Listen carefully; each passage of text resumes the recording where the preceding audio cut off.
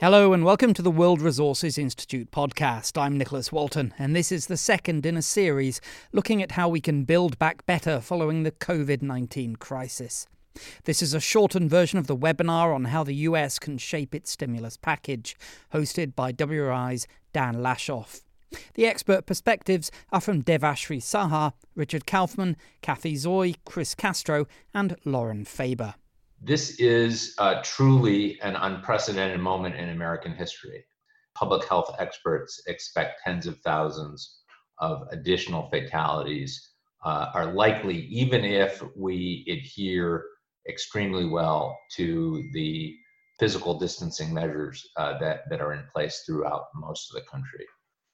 While those measures are clearly necessary and are showing early signs of slowing the spread of the disease, they are also having a massive impact on our economy. In just the last 2 weeks of March, over 10 million Americans filed for unemployment benefits. Congress has responded in an unprecedented manner as well, passing 3 emergency measures. The scale of this legislation is larger than anything enacted since World War II, and yet there's growing agreement that even more needs to be done. After that, Speaker Pelosi and President Trump have both signaled support for a major investment in infrastructure to reboot and strengthen the economy once Americans are able to return to work. So what could the central elements of an effort to not only get people back to work as quickly as possible, but also lay the groundwork for the clean energy transition that we must make to avert the worst consequences of climate change? While the situation is vastly different now, our closest historical analog is the 2009 American Recovery and Reinvestment Act. Representing just over 10% of the total, the Recovery Act's $90 billion of clean energy investments remains the single largest clean energy investment in American history. And while by no means perfect, it was in fact a great success. It supported 900,000 job years between 2009 and 2015, spread across renewable energy, energy efficiency, and transportation and industry. And these sectors have importantly continued to grow since the spending from the Recovery Act ended. Shortly, we'll hear from Richard Kaufman and Kathy Zoy, both of whom were directly involved in implementing parts of the Recovery Act at the Department of Energy. But first, I want to ask my colleague Devashri Saha to provide an overview of WRI's recommended priorities for building back better. So, good morning, everyone. Thanks for joining us. The economic downturn caused by COVID-19 has focused political attention on economic recovery and jobs retention and creation. As trillions of dollars are being spent to stimulate the economy, the question before us is, can we direct this investment in a manner that not only creates opportunities for revival of economic activity and job creation, but also leads to the creation of a more sustainable and resilient economy in the future? We have a lot of skilled unemployed workers. We have a backlog of investment in infrastructure and a looming climate crisis. So given these combination of factors, this is truly an opportunity to not only rebuild the economy, but also build it back better than it was before. So let me turn to a few examples of investment in low carbon infrastructure, which can not only get people back to work as quickly as possible, but also lay the groundwork for the clean energy transition.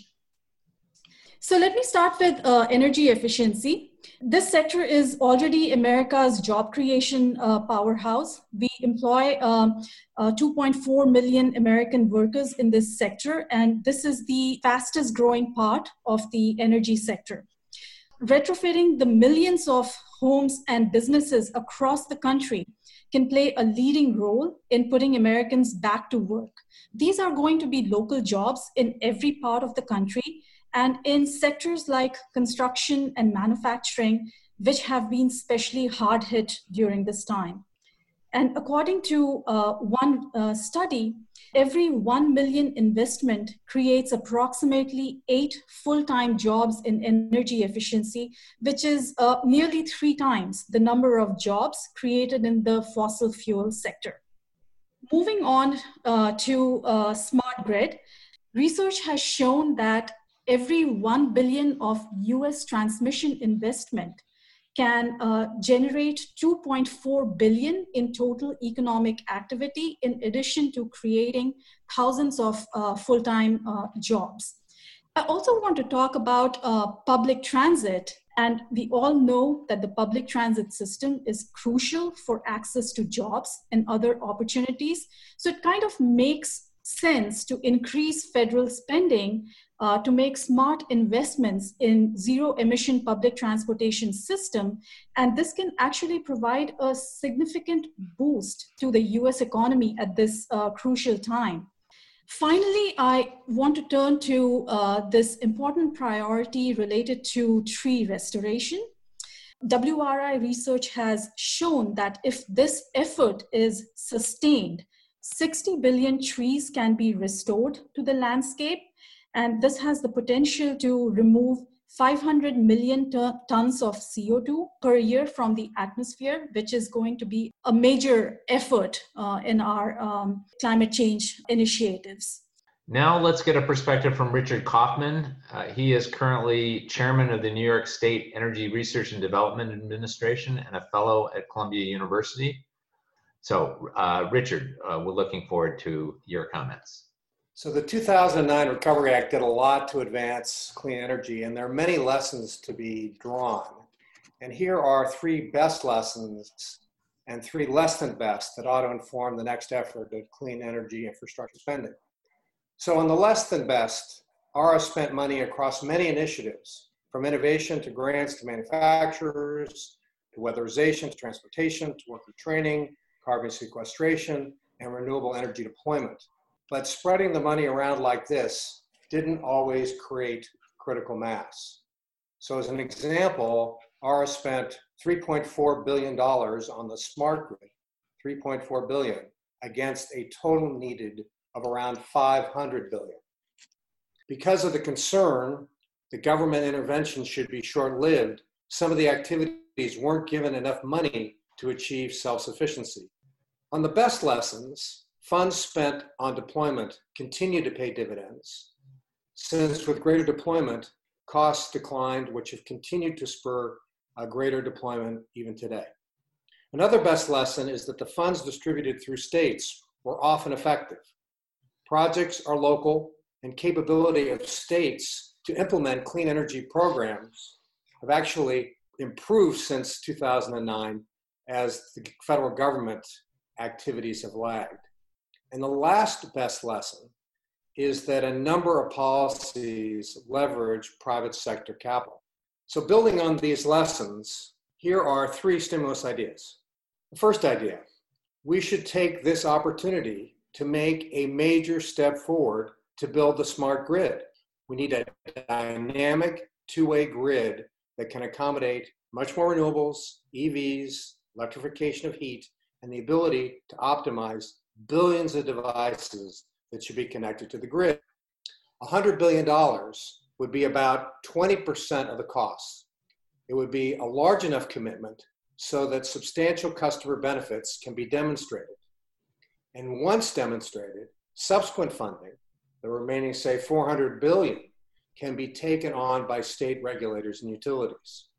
The second idea, much of the distributed parts of the grid are financed through competitive markets, not through utility balance sheets. Smaller solar storage projects and efficiency projects have had difficulty getting debt financing even before the virus. Their problem is not the cost of debt, it's simply the availability of that debt. And that's why a number of states and cities have set up their green banks to offer loans to smaller clean energy projects. Green banks don't generally compete with private sector banks. In fact, they do the work to incubate financing structures and to create enough scale so that private lenders can eventually take over the opportunity. The third idea, let's make a commitment to retrofit the many millions of multifamily housing units in the US. Much of it is energy inefficient, uncomfortable, and unhealthy. That creates an opportunity to build a new industry of standardized manufactured components, windows, walls, HVAC, that can be assembled on site without tenants needing to leave their apartments. These three ideas build a bridge to self-sustaining, better energy infrastructure that will achieve transformational scale. Richard, thank you. Now it gives me great pleasure to introduce Kathy Zoy. Kathy is the CEO of EVgo, the largest fast charging network in the United States. The whole US economy last year had about $21 trillion of GDP. And so I thought about, like, if we're going to move more money towards the sector that we care most about and ensure that we've got a dovetailing of getting the economy back, along with moving us into a clean energy economy, what are the sectors that matter to us? Well, of course, the energy economy is straight up is about $1 trillion. So it's about a fifth of GDP every year. In addition to that, though, you think about other key sectors that are important for this transition, and cars is one of them. I mean, cars comprise 3% of US GDP every year.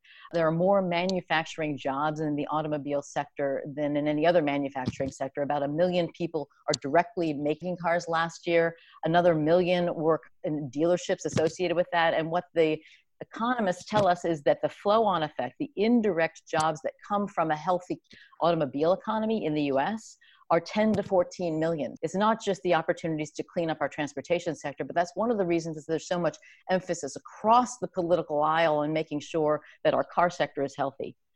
The other sector, which again also dovetails with what Richard was talking about, is housing. It turns out that housing comprises about 15% of US GDP in a good year. And what we're really trying to do here is accelerate adoption of non-polluting, climate-friendly technologies and services and use the stimulus to get that done fast. The good news is that we've done this well, and Richard mentioned it, Dan mentioned it, in the Recovery Act that was passed in 2009 and implemented in the early part of the Obama administration. We were able to put policies in place that had a huge impact on solar, on wind, on batteries, and on lighting. There's been a lot of research that's been done that has shown that with a combination of activities to invest to accelerate that transition to majority markets, we were able to be effective. What I'd like to point out, though, is that it's not simply, we tend to think of these buckets of money going toward directly supporting these technologies. Well, that's true. That's part of it. But it's actually an ecosystem of policies that really, really gets the job done. I mean, I put them in 4 major buckets, which are grants and loans, tax incentives and tax penalties, carrots and sticks on the tax side, target standards and codes, which aren't necessarily buckets of money, but can be instrumental in moving markets forward. And then finally, information and marketing. There's so many other things that we should talk about as we think about what were the good and the less than good lessons from the Recovery Act. But what I'd like to turn to now just quickly is some of my favorite must-haves for where we are right now. I run EVgo, which is the largest public fast charging company in the United States. We had been operating under a forecast where we were going to get to 5 million EVs on US roads by 2025. What that necessitates is roughly 45,000 fast chargers to be built and about 500,000 level 2s that are a slower charge, but that can work well for workplaces where you're going to have your car for a long time.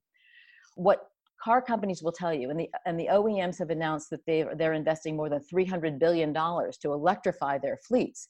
We want them to stay that course. But what they say is the only way that we're going to have the technology adoption to EV really be successful is if we've got low-cost batteries, so the cars are affordable. Well, that's actually happening. We've seen that. The second thing that the car companies will tell you is that the cars have to have a range that's more than a couple hundred miles. Again, we have those cars coming to market now and many choices. The third thing they will tell you, though, is Americans will not buy EVs unless they feel comfortable that they'll be able to charge them everywhere. So having ubiquitous charging infrastructure is a linchpin to electrification of transportation. So what will it take in terms of a public investment through a stimulus to get to that nominally this 45,000 DC fast chargers and 500,000 public level 2 chargers?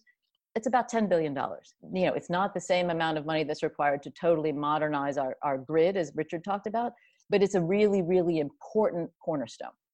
Second thing, again, dovetailing with what Richard said, housing. We have a severe housing shortage. When you have a sector that's 15% of GDP like housing is, actually making sure that when we using the stimulus to jumpstart the housing builds and to do it sustainably with energy efficiency built in, with distributed generation, with storage, and with charging infrastructure built into multi-unit dwellings, critically important. The final point that I would make is that the way to get this done well is through public-private partnerships. Having government money seed and release private sector capital from the sidelines by de-risking it in volatile times like this is critically important. We saw this in the Recovery Act, and I think we'll see it now again. And again, I would just echo Richard's suggestion that having this money be managed and distributed and administered at the state level, you're closer to the ground, and it will allow for agility and a great success in moving it quickly. We're going to turn to a local perspective now. We're really fortunate to have Chris Castro, who is the Chief Sustainability Officer in Orlando and Senior Advisor to Orlando Mayor Buddy Dyer. First of all, thank you, Dan, and to all of the other panelists. It's quite an honor to be on this panel, and I really appreciate WRI bringing us together to kind of forecast how we could build back better and bringing in the local government context. The city of Orlando is one of the fastest growing cities in the country. We're seeing between 1,000 and 1,500 people moving every single week to our city, not to mention the amount of tourism that we saw last year. And we do see the opportunity that future stimulus could have on expanding upon the work that the Recovery Act did. And so I want to run through a few of those scenarios that were really beneficial for the city of Orlando. The first is the focus on the EECBG block grants, the Energy Efficiency and Conservation block grants, which in local governments across this country really spurred energy efficiency retrofits in homes and commercial buildings and really helped modernize the overall infrastructure that we had. The city of Orlando decided to invest $1.75 million of those funds into retrofitting our own city buildings. And we saw really good returns on that, usually less than 5 years and annual savings of $250,000 to $300,000 with that investment. And what it helped us to do was make the case for one of the largest municipal green bonds in the country. Shortly after the retrofits of the Recovery Act, we passed the $17.5 million municipal green bond.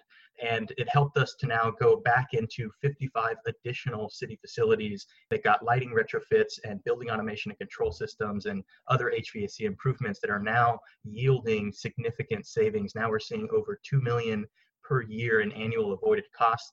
In addition, this also spurred this notion around an ecosystem of policies and programs for energy efficiency. And what we identified was that there were other market triggers that we needed to implement to really create a robust market for efficiency in the built environment. The last thing I'll mention here is workforce development and training, and I think there's a tremendous opportunity to retrain some of the individuals who are currently unemployed and get them equipped with heading into the clean energy economy. Moving forward to dovetail on what Kathy was alluding to regarding housing, I think that there's a tremendous opportunity around addressing the affordable housing crisis that we're facing in this country. What we've tried to do is expand our weatherization programs, and I think there's a true opportunity here of doing that with another stimulus, really targeting some of our low and moderate income households and incorporating requirements when we're allocating HUD funding, whether it's CDBG, whether it's SHIP or home funds, which are both state programs in the state of Florida, to help us to renovate some of these homes with more efficient appliances and equipment. In Florida, solar was the fastest growing job in both 2018 and 2019. So a lot of opportunity there. The last area in citywide renewables I'll mention is expanding R&D and research development and deployment of clean tech innovations. We're fortunate here in Orlando that we have a Florida Solar Energy Center, essentially the Clean Energy Resource Institute for the state. Last topic I'll talk about and turn it back over is EV readiness. Restoring and expanding credits for charging infrastructure and vehicles is a big deal. I do think that the focus on helping public transit accelerate the deployment of electric buses is a tremendous opportunity that we have ahead of us.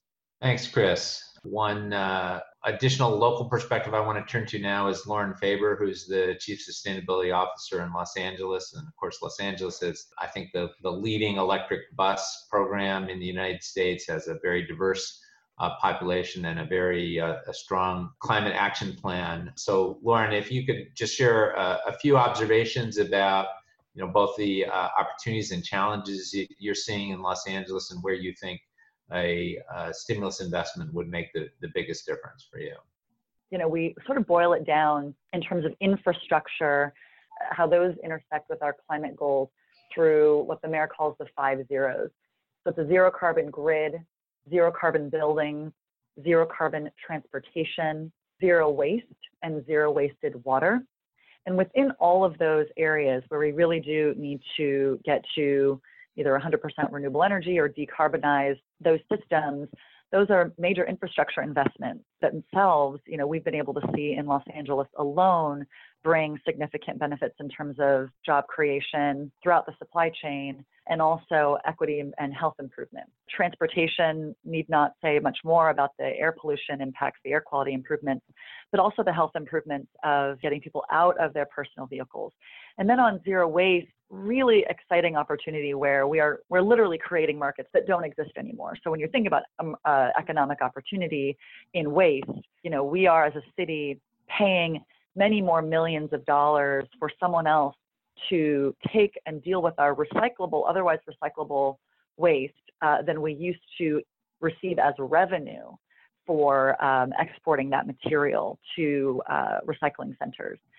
So it's a significant pull and drain on resources for cities all around the country, and investment in local infrastructure to pick up those recycling markets would have significant benefits. And then on the water side as well, we're moving towards zero wasted water, as I said, where we're going to have 100% of our water recycled in Los Angeles. And that's requiring increasing our local water infrastructure to be able to do that, looking at what the workforce needs and opportunities are as we are moving from high carbon intensity industries to cleaner industries. The boom and bust of the tax credits for renewable energy are very real and affect our ability to meet our goals, our effect on our ability to build in the infrastructure. We're spending $8 billion in grid upgrades just over the next 3 years, and we expect that to support 45,000 jobs in Los Angeles. The use of standards is an extremely helpful and important way to make sure that the pace that we need to see, the adoption rate of that really depends on local, state, and federal mandates and targets, and that plays a really important role as well. A number of questions have touched on the equity issues. Things like electric vehicles, rooftop solar are often characterized as benefits for more affluent people. And we know that air pollution affects low-income people of color most severely. The COVID virus just exacerbates some of those differences. So what do we know about how to make sure that the kind of clean energy investments we're talking about actually improve equity rather than exacerbate the income disparities that we see? I wouldn't be surprised that in the next couple of years, we are going to see trillions of dollars of, U.S. household wealth being wiped out. So as the recovery process takes hold, if the bottom half of the population is disproportionately hit, and if they do not benefit equitably from the subsequent recovery, that's going to be a recipe for more inequality and more social unrest. And I also worry that people might not want to prioritize climate action at those times. So the good thing is that a lot of the investments that we are talking about in, weatherization or public transit investments, they can also be very equity enhancing.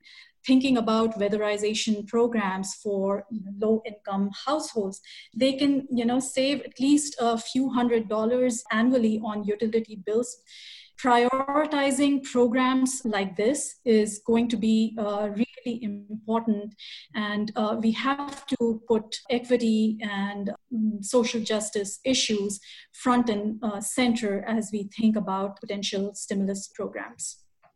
The issue about equity, there are lots of them, but a couple of points is that we still, with our current grid, have a lot of power plants located in communities where they have disproportionate health problems associated with those fossil fuel plants. So the more that we can build a grid that has more renewables, that will have health benefits. But beyond that, utility bills are essentially, quite regressive.